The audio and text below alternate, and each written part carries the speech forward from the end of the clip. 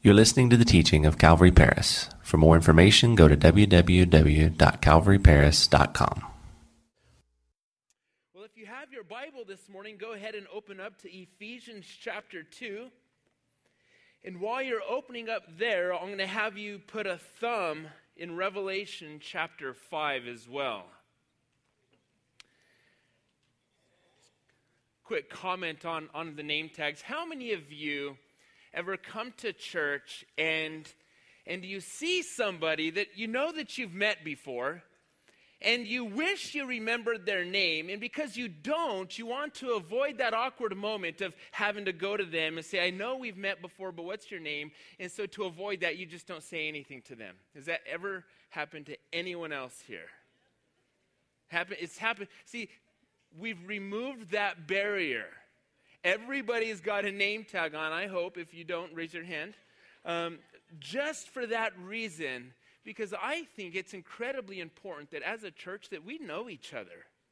I think it's important that we know one another's names, and we know the names of each other's wives and children. I think that's a really important part of being together as the body of Christ. And so that's really the reason behind the name tags, to remove that barrier. When you walk up to someone and say hello to them, you can say hello to them by name without having to I know we've met, but I forgot your name. I do it all the time. I just don't have a lot of shame, so I don't mind saying, I forgot your name. Remind me again, please, one more time. All right, if you're there, Ephesians chapter 2. And this morning, if you're physically able, go ahead and stand with us as we read from God's Word. We're really going to read from verse 11 through 22, but we're going to spend the majority of our time looking at verse 14 and 15 and 16. Let's read together. Paul writing to the church in Ephesus, "Therefore remember that you, once Gentiles in the flesh, who are called uncircumcision by what is called the circumcision, made in the flesh by hands, that at that time you were without Christ, being aliens from the commonwealth of Israel and strangers from the covenants of promise, having no hope and without God in the world. But now in Christ Jesus, you who once were far off have been brought near by the blood of Christ.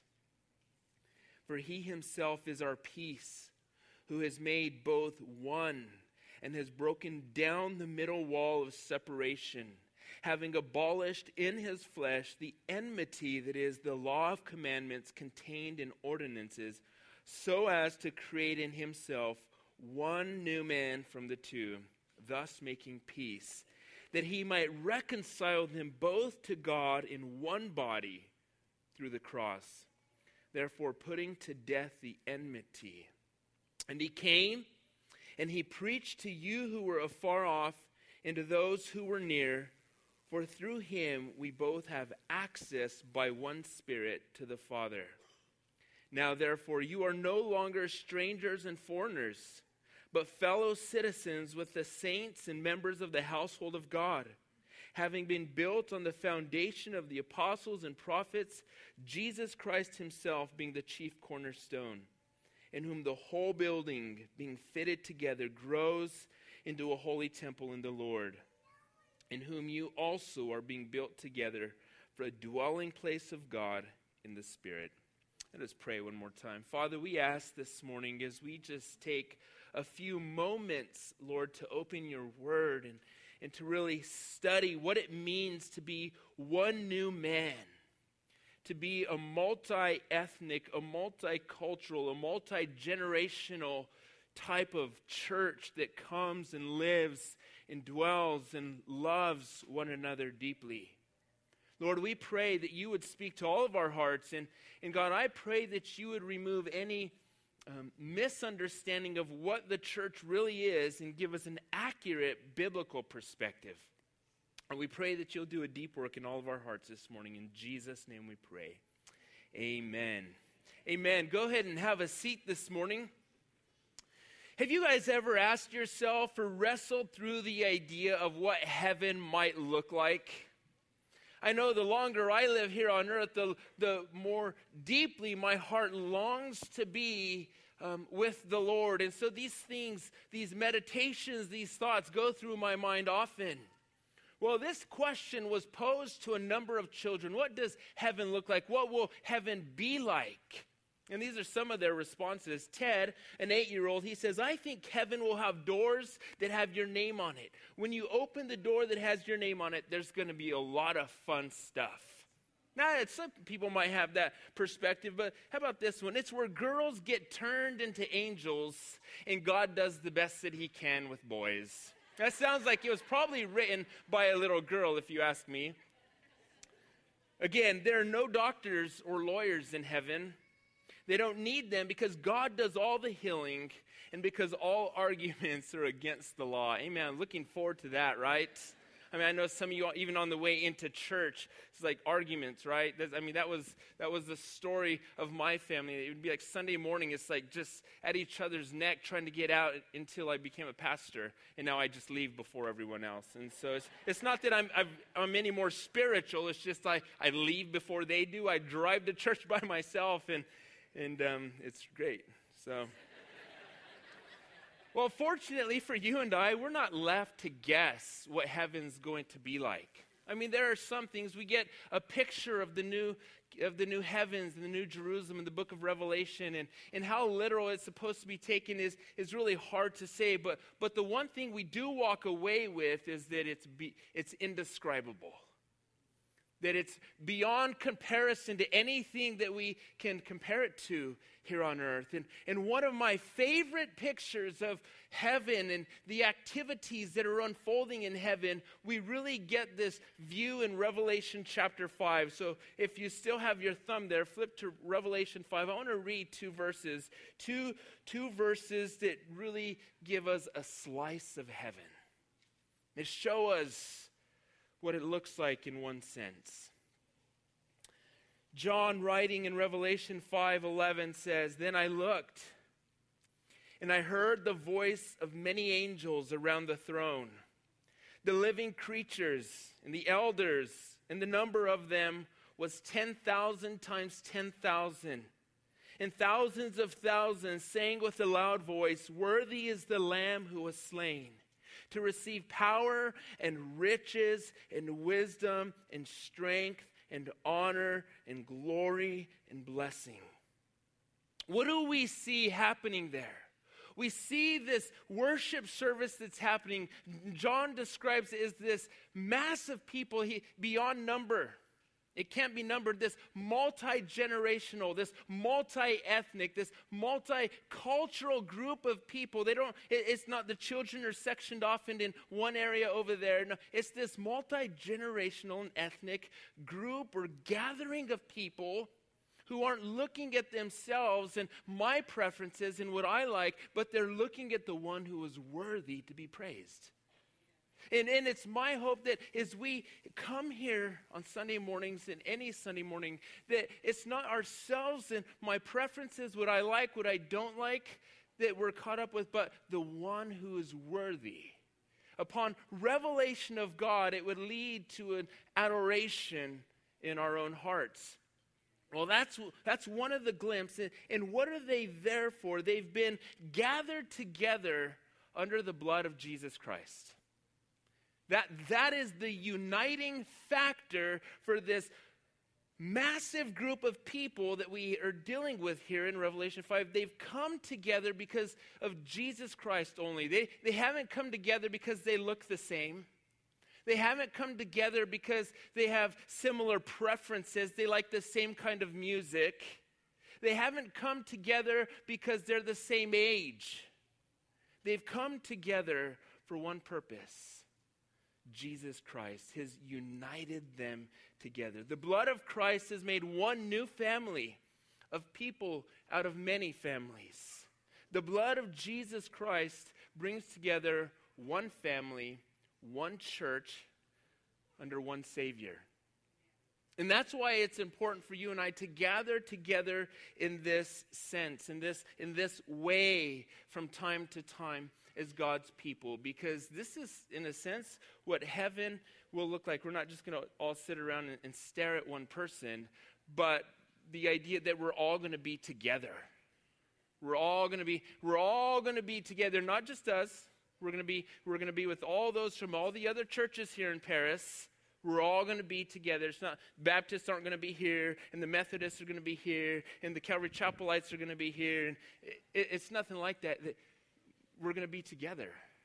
There's not going to be this idea of denominational divisions between Methodists and Baptists and Calvary Chapel and non-denominational and Presbyterians, and none of that is going to matter. We'll be one family, one church, under the reign and the rule of one Savior. Another thing that I love about this group, and we're going to get into Ephesians 2 in just a minute, is that despite their differences, they shared one connection. There was one blood that brought them together that runs thicker than any blood that this world could ever establish a family upon, and it was the blood of Jesus. And I pray for us as a church that as we come to a fuller understanding of what God has done, and this is part of it. We're taking a break from the book of Judges because I feel like when we come together in this sense, it's important. It's an opportunity to help you understand what Christ has done in the world in reconciling people together to make one family. And the reason a service like this is important is because it shows the world that the reconciling power of Jesus Christ is far greater than anything that might divide us. That the blood of Christ that unites us is greater than any issue that might divide us. It's greater than any of my personal preferences. It's greater than any of your personal preferences. We're united under the gospel, the finished work of Jesus Christ. So according to the New Testament, if you want to flip back to Ephesians chapter 2, according to the New Testament, the church isn't necessarily just a big gathering of people who come and meet and don't really know each other. According to the New Testament, the church, now, and when we talk about the church, understand the church isn't this building. Because one day this building is going to crumble, one day this building is going to burn, but the church will still remain. The church is the people. It's you, it's me, it's us here together. We're the church. If this building was to fall down tomorrow, and hopefully when there's no one in it, that if we wanted to meet at Wade Park in the pavilion, that would be church. So the building's, it's a cool place. Usually it's a cool place. I know it's hot today, but it's a cool place in the summer. It's a warm place in the winter. That's all the church building is. But the church are people who come together who know one another. Who know one another, who bear one another's burdens. I was reading this morning in Romans, Paul says, to bear with the scruples of the weak. And that's one reason why we have felt led to make some of the changes that we have, particularly with Hallelujah Night, is because we've realized that as our church has changed, that there's a lot of you that I don't know, and I really want to. And if we have 1,000 other people that come who aren't a part of this family necessarily, and I spend all of my time getting to know them, and I spend very little time getting to know you and your spouse and your children, then we're not, as a family, we're not any stronger for it. But I also believe that a church, a family that loves one another, is the great evangelical witness. It's a great evangelistic witness to a community who's looking to be loved, who's looking to find a place where they're accepted with all of their failures, with all of their junk and all of their baggage, a place that will love them and accept them. I believe that is one of the greatest evangelistic tools we have, because Jesus says in John 13 that the world will know that you're my followers. The world will know you're my disciples. How? By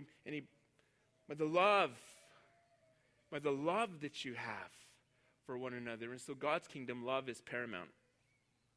And I believe that a family who comes together and knows each other deeply and serves each other passionately is a family that will endure much opposition and much hardship together. Well, that's what Paul is writing here in Ephesians chapter 2 to tell the church. Again, I'm going to read just a couple of verses. Therefore, remember that you once Gentiles in the flesh, who are called the uncircumcision, those who were uncircumcised were the Gentiles. That's, if you're here this morning and you're not a Jew, That's a reference to you. You're a Gentile. I'm a Gentile. I'm not Jewish. I'm a Gentile. So he says, who are called uncircumcision, the Gentiles, by what is called the circumcision, the Jews, made in the flesh by hands, that at that time you were without Christ, being aliens from the commonwealth of Israel and strangers from the covenants of promise, having no hope and without God in the world. But now in Christ Jesus, you who once were far off have been brought near by the blood of Christ, for he himself is our peace, who has made both one and has broken down the middle wall of separation, having abolished in his flesh the enmity, that is, the law of commandments contained in ordinances, so as to create in himself one new man from the two, thus making peace. In 1945, Time magazine took this picture. It really is a remarkable picture, and it's become known to be a famous picture because of the things that the photographer really captured inside of there. My favorite thing about it is there's a Navy guy at center stage of the whole thing. I know some of you Army or Marine guys may not appreciate that, but I love it. I think it's fantastic. And then the sailor in the background, I mean, it doesn't get any better, does it? But if you look at this picture, there's a remarkable exchange that's taking place between two people. There's an embrace, there's affection, and even in the foreground you can begin to see, or in the background you can see that there are people who are engaging enthusiastically and with great affection and love. Now, upon further investigation, if you're not familiar with this photo, all of those people in this picture, for the most part, were complete strangers. Now, guys, don't try this as a complete stranger, okay? And so when I was thinking about this and when I was looking at it, the question came to mind. Why or what would compel complete strangers to embrace, to have this effectual exchange, this meaningful embrace with one another? Well, if you're a historian, it was 1945 and the war had just ended. World War II had just ended. And what this photographer was able to capture in this embrace and the exchange of everybody involved is people's initial reaction to the good news that the war was over and that we had won. See, there's a moral to the story, is that good news announced into a dark place brings people together. That's the moral of the story. Good news in the midst of tragedy and war and darkness brings people together. Well, 2,000 years ago, even greater news is the source or the cause of bringing you and I here together this morning. People who come from different parts of the world, people with different experiences, people with different cultures and heritages, people who are young, people who are old, people who are dark, people who are light, or if you're like my family, somewhere in the middle. But there's this reconciling power of the gospel that brings people together. And so when we think about the gospel, what is that? If gospel means good news, if there was this great news announcement 2,000 years ago, what is it? Well, it's Jesus Christ died in my place for my sin. Well, if it's going to be good, what's the bad news, right? If it's good, it has to invade dark places in our lives, and the bad news is that we're all guilty. The bad news is that we've all sinned and fallen short of the glory of God, the Bible tells us, and we need to be saved. Well, the good news is, in light of that darkness and that failure and your failure, that Christ has come into the world and that he's died for our sins because he's holy. And a holy God cannot overlook sin. But he is both he's just and the justifier of our faith, Paul tells us. And in his grace, Christ died in your place. He died in my place to pay a debt we could never pay because we don't have the right currency to pay it. He's done that to reconcile you back to him. And that's the good news. The good news is that God has done all of that for you. And he's done that for me. But the reconciliation that is the result of the gospel is even wider reaching than that. You see, it not only reconciles me to God and you to God, but it also reconciles us to one another. Because here's the thing, sin fractures relationship. If you don't believe me, sin against your spouse or a loved one and see how that goes for you. Right? Sin fractures relationship. But listen, the gospel reconciles fractured, broken relationships, not just with us and God, but with you and I together. Jesus has come, as Paul shows us here in these verses, to restore relationship vertically and relationship horizontally. And that's what Paul is really announcing there in Ephesians chapter 2. The Jews, those who were of the circumcision, and the Gentiles, those who weren't circumcised, he says Christ has created in himself one new man from the two, thus making peace. Look at your neighbor and say, he's created one new man. He's created one new man. Now, this only really makes sense if we understand the history between the Jews and the Gentiles. These weren't buddies. They didn't do anything together. They didn't dress the same. They didn't look the same. They didn't smell the same. They didn't hang out in the same places. They didn't worship the same. I mean, if there were two groups of people that were at odds and were different from one another, it's the Jews and the Gentiles. I mean, they were radically different. And not only that, they were at odds with one another. They weren't friends. They were enemies. In fact, you could say they were the ancient version of the Hatfields and the McCoys, is what these two groups of people represent. So just think about how scandalous it would have been for Paul to write and say, you two who are at odds and who are enemies with one another in Christ have now been brought together and made one new man. One new family, not because you worship the same, not because you look, smell, think, or eat the same, but because you come from the same bloodline, Jesus Christ. You're one new family. I think something we need to recognize in our day and age is that when Paul came into a town to plant a church, he didn't plant a church on the west side for the Jews and a church on the east side for the Gentiles. When Paul came into a town to plant a church, Paul planted one church for all those on the west side and all those on the east side to be able to come together, because Paul believed in a gospel that was big enough to reconcile people who were different.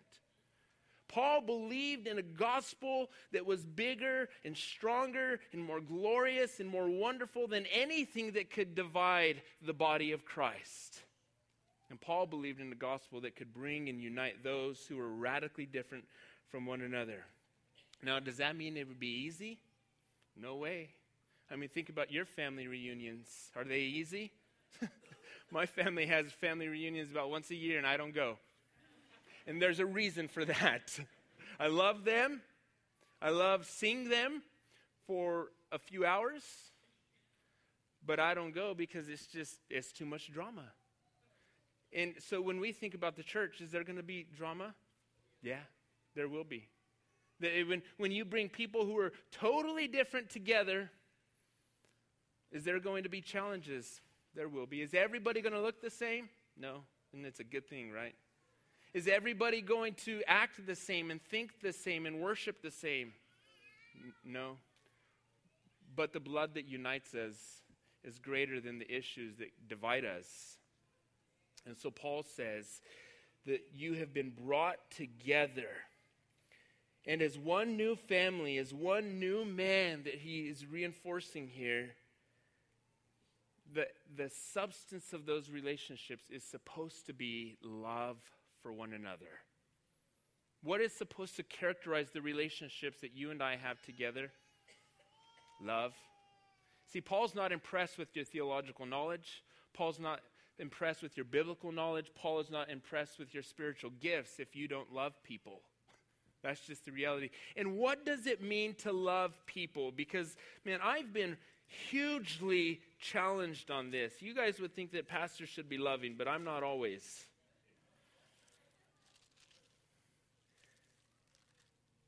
In Romans chapter 12, verse 9, Paul gives us an indication what this looks like. He says, let love be without hypocrisy. Don't act loving if you don't have love in your heart for someone, basically. Don't pretend to be loving in front of people if there's no love in your heart for them. Abhor what is evil, cling to what is good, be kindly affectionate to one another with brotherly love. In honor, giving preference. Did you hear that? In honor, giving preference to one another. And so when we come and we gather together and we assemble in this setting, do we come with my preferences being met, or how can we minister to the need of the person next to me? It's supposed to be giving honor and preference to one another. Not lagging in diligence, fervent in spirit, serving the Lord, rejoicing in hope, patient in tribulation, continuing steadfastly in prayer, distributing to the needs of saints, given to hospitality. Bless those who persecute you. Bless and do not curse. Rejoice with those who rejoice and weep with those who weep. Be of the same mind toward one another. Do not set your mind on high things, but associate with the humble. Do not be wise in your own opinion. And Paul goes on, and he gives us this framework to understand love in many different places. But the substance of what this should look like is love for one another. Love for one another. I said on Wednesday night, last Wednesday, as we've been going through the Gospel of John, that the biggest indicator of how much influence Jesus has over your life is how well you love those who are different from you. That is the greatest indicator of how much influence Jesus has over your life. How well you love, not those who look like you, not those who act like you, not those who think the same as you, but how well you love those who are different from you. Because Jesus says, look, it's of no value to love those who are like you. That's easy. But to love those who are different from you. He doesn't say, again, it's not theological knowledge, it's not how well you behave. Your personal behavior is no indication of how much influence Jesus has over your life. What it all boils down to, Paul says, that you can be the greatest intellect, you can be the most spiritual person, you can have all of these things together, but if you have not love, he says that basically you're not the real deal, he says. And so he boils it down to love. Now, later on in Ephesians chapter 4, Paul says this in verse 2, I, therefore, the prisoner of the Lord, beseech you to walk worthy of the calling with which you were called. So if we've been called by Christ, if we belong to him and we carry the name Christian, what does that lifestyle look like? With all lowliness and gentleness, with long suffering. What does he say? Bear with one another in love. Why do we work hard to love one another? Why should we strive to love those who are different from us? Why should we seek peace when at all possible with all people? Because it's a testimony to the reconciling power of Jesus Christ in relationship. It brings him great glory. When we show people that the love of Christ is big enough to reconcile different people and to put them in a setting where they can rub shoulders together and they can still love one another, that they can put each other's preferences before their own. It shows the power of the gospel at work in our hearts and in our lives. Well, sadly today, we're trying to erect a wall that Christ sought to tear down and has torn down. Anytime we divide upon theological differences, anytime we divide upon preferences, we're erecting a wall that Christ has already torn down. And it's this sad state that we find ourselves in today as a church too often. Because what Christ has done is he's created one new man. One new man. It may look different in its character and nature, but it's one new man. Now, What does that mean? What is the result of being one new man? And I'm almost done. It means because of the good news, because of what Christ has accomplished, like those in that photo that we saw, that you and I can love one another. We can celebrate our differences. We can celebrate the work of Christ on our behalf. It means that we have the opportunity to live life out together in community and in small group settings where we can bear with one another and we can love one another well, because there's one thing I've realized in the world is that there's a lot of brokenness. There's a lot of broken people. And there's people that you interact with every day that are incredibly broken and hurt people.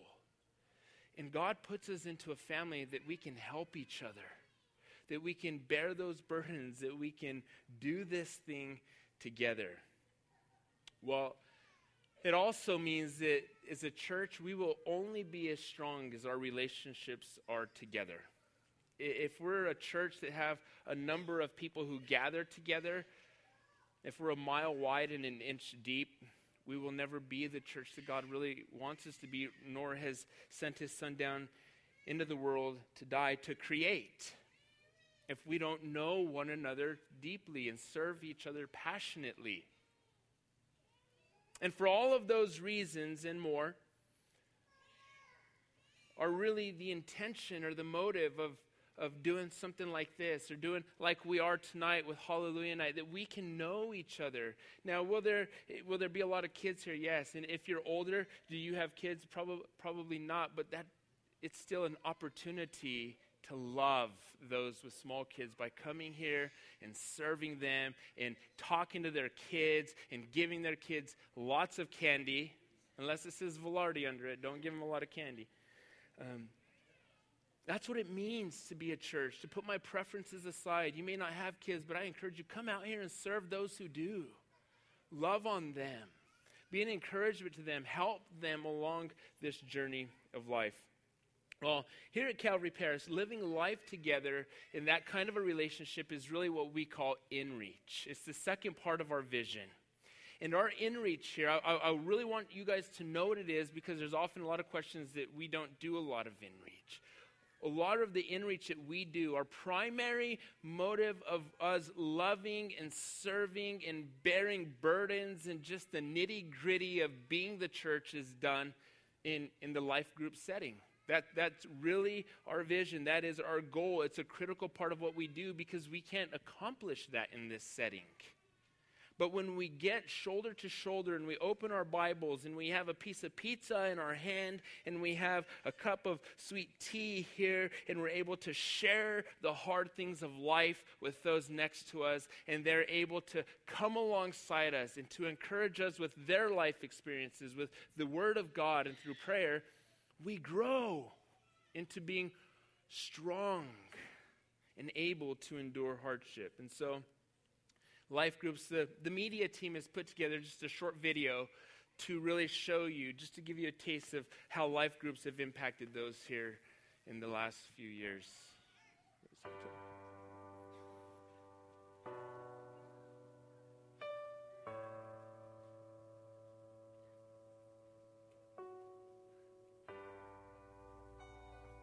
Life groups.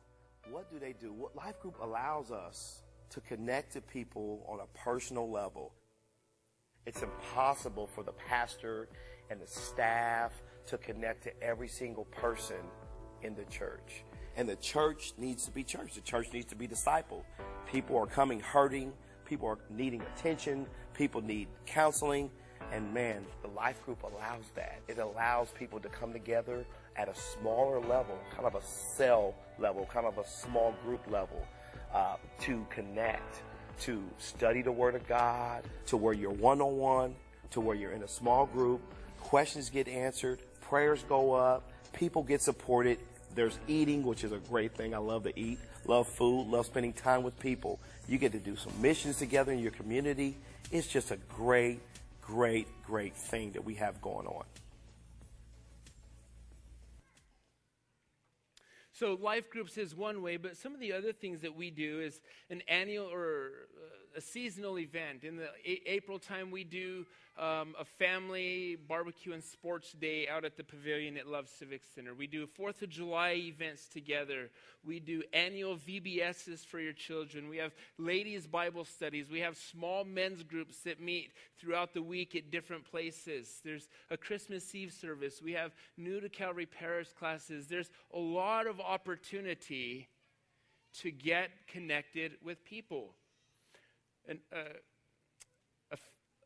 a word of feedback that I often get back from people is they have expressed some form of dissatisfaction, is that they've had a hard time connecting with people here at Calvary Parish. And I get that. I get that. If you just come in on a Sunday morning and you go out, then you're going to feel that way.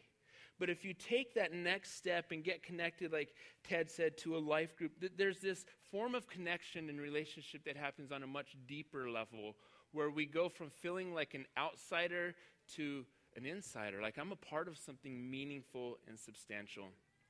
And so as I get ready to close this, Greg told me I only had 30 minutes, but he should know me better than that. But as I get ready to close this thing out,